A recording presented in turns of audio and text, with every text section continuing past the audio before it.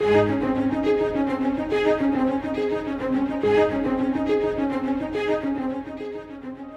all would like to think that we know where we are going and how to get there. But at every stage in life, we need divine direction. God has promised to guide us if we simply follow. The fifth and final section of Psalms are referred to as Deuteronomy Psalms because they remind us to keep returning to the truth of God's Word. Join us as we study them with Scott Pauley today. Behold, how good and how pleasant it is for brethren to dwell together in unity. This is how David begins Psalm 133. And by the way, there's an exclamation point after that verse. He's pretty excited about it. He's exercised about it. And here is one of the keys to the verse. How good and how pleasant it is for brethren to dwell together in unity. This is a family psalm. It is a word for the brethren, a psalm of real brotherhood. And the principle in Psalm 133 is that our Heavenly Father wants there to be unity among His children. As a dad, let me tell you that there's nothing more aggravating and annoying than when the children can't get along. Well, if that's true in your house and my house, how much more do you think our perfect Father thinks that? You see, you can be brethren without being one. If you don't believe that, look at Cain and Abel. Look at Joseph's brothers and how they treated him. You can be in the family of God. You can have the same Father and not get along. Someone said that many churches today are more like goat pens than sheepfolds because everybody's always butting heads all the time. It's not supposed to be that way. No, we're contending for the faith, but we're not supposed to be contentious with the family. No, there's to be unity among the people of God. We are to be filled with God's love and be peacemakers. Now, this unity, of course, has to be centered on truth. So we're not suggesting here that we just get along just for the sake of unity. We're saying here that there ought to be unity among those who believe God's truth so that the truth can march forward, so that the cause of Christ can advance. You'll remember that Psalm 133 is a psalm of degrees.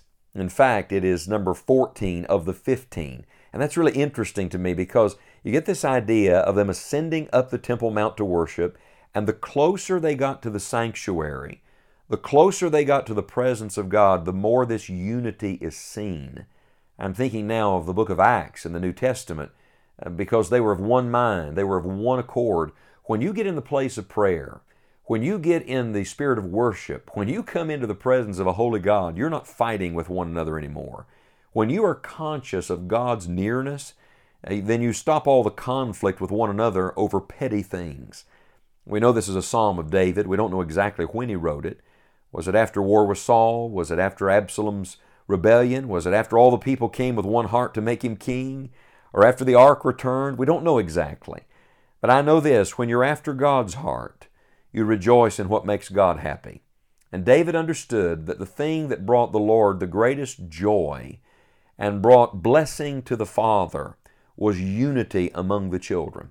Now, there are only 3 verses in Psalm 133, and they give us 3 wonderful truths. In verse number 1, we find the basis for this unity among the brethren, and the basis is we're part of the same family. Look, there's a reunion, a family reunion getting planned right now at the Father's house. Soon we're all going to be there together. Isn't that going to be glorious? Don't you think it might be good if the family members started getting along a little better now, before we get there? Friends, you're in the presence of the Father today. And so start treating other believers like children of God and not like the enemy. The enemy's the devil, not one another. So the basis for the unity is the fact that we are brethren. Verse number 2 shows us the beauty of this unity.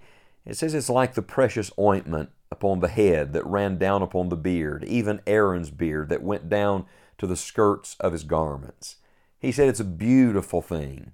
In fact, the word pleasant in verse 1 literally means attractive. I wonder if our Christianity is really attractive to others. I don't mean by that we make men the goal. I mean by that when God has His rightful place in our lives, it's the most beautiful thing you could ever imagine. And lost people look at true believers who are filled with the Spirit of Jesus Christ, and they desire that. It's what the New Testament calls adorning the doctrine of God our Savior in all things.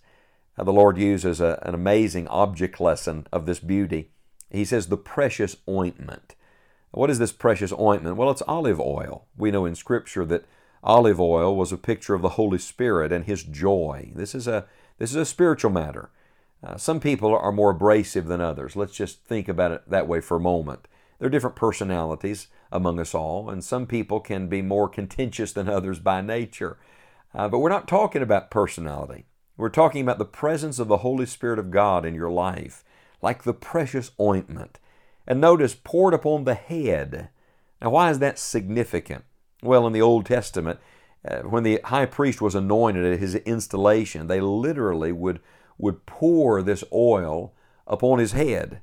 That's a beautiful thought here. Not sprinkled, but they would empty the vessel, abundance, extravagance upon the head of the high priest, so much so that it would run down on his beard and it would go all the way down to the skirts of his garments. Well, let me ask you a question.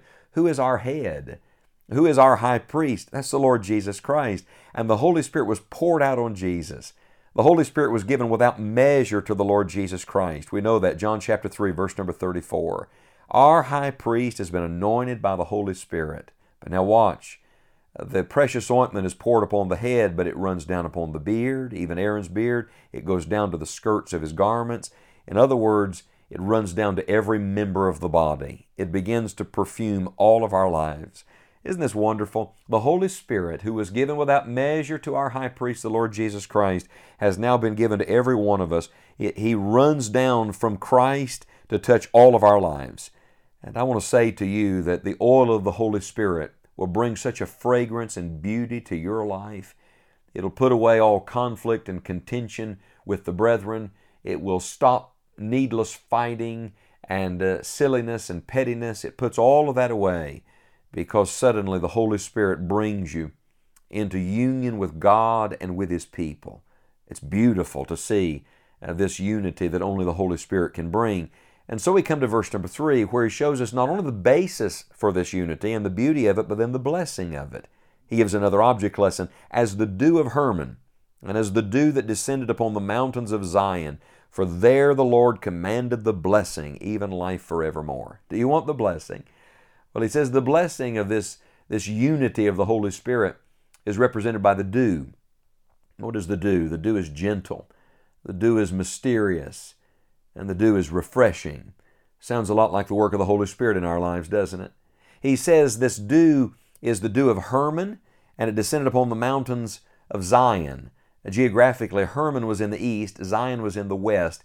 The idea here is there's a beautiful unity that's spread like a blanket. It covers all. Oh, how good and how pleasant it is for brethren to dwell together in unity.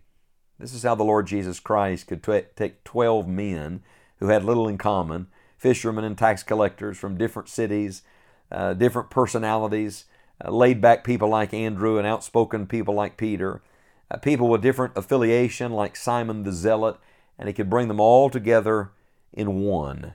You see, this unity begins with one person, and this is the person of Jesus Christ. He's the one who brings us into the family. He's the one who brings us to the Father, and only Jesus Christ can put aside these needless divisions among God's people and bring the unity that exemplifies the glory of our God. Could I remind you that the Father, the Son, and the Holy Spirit have been one forevermore, the triune God, and that is exactly what God wants for every member of His family. This is a word for the brethren. Lay aside the needless arguments and griping and fussing and criticizing today. Behold how good and how pleasant it is for brethren to dwell together in unity.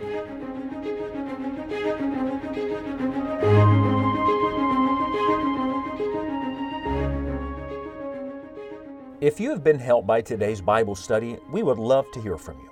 You may connect with us or access the archive of all of the Psalm studies online at scottpauley.org. It is our prayer that the Lord will continue to lead your life and that you will continue to follow. This is the only way to enjoy the journey.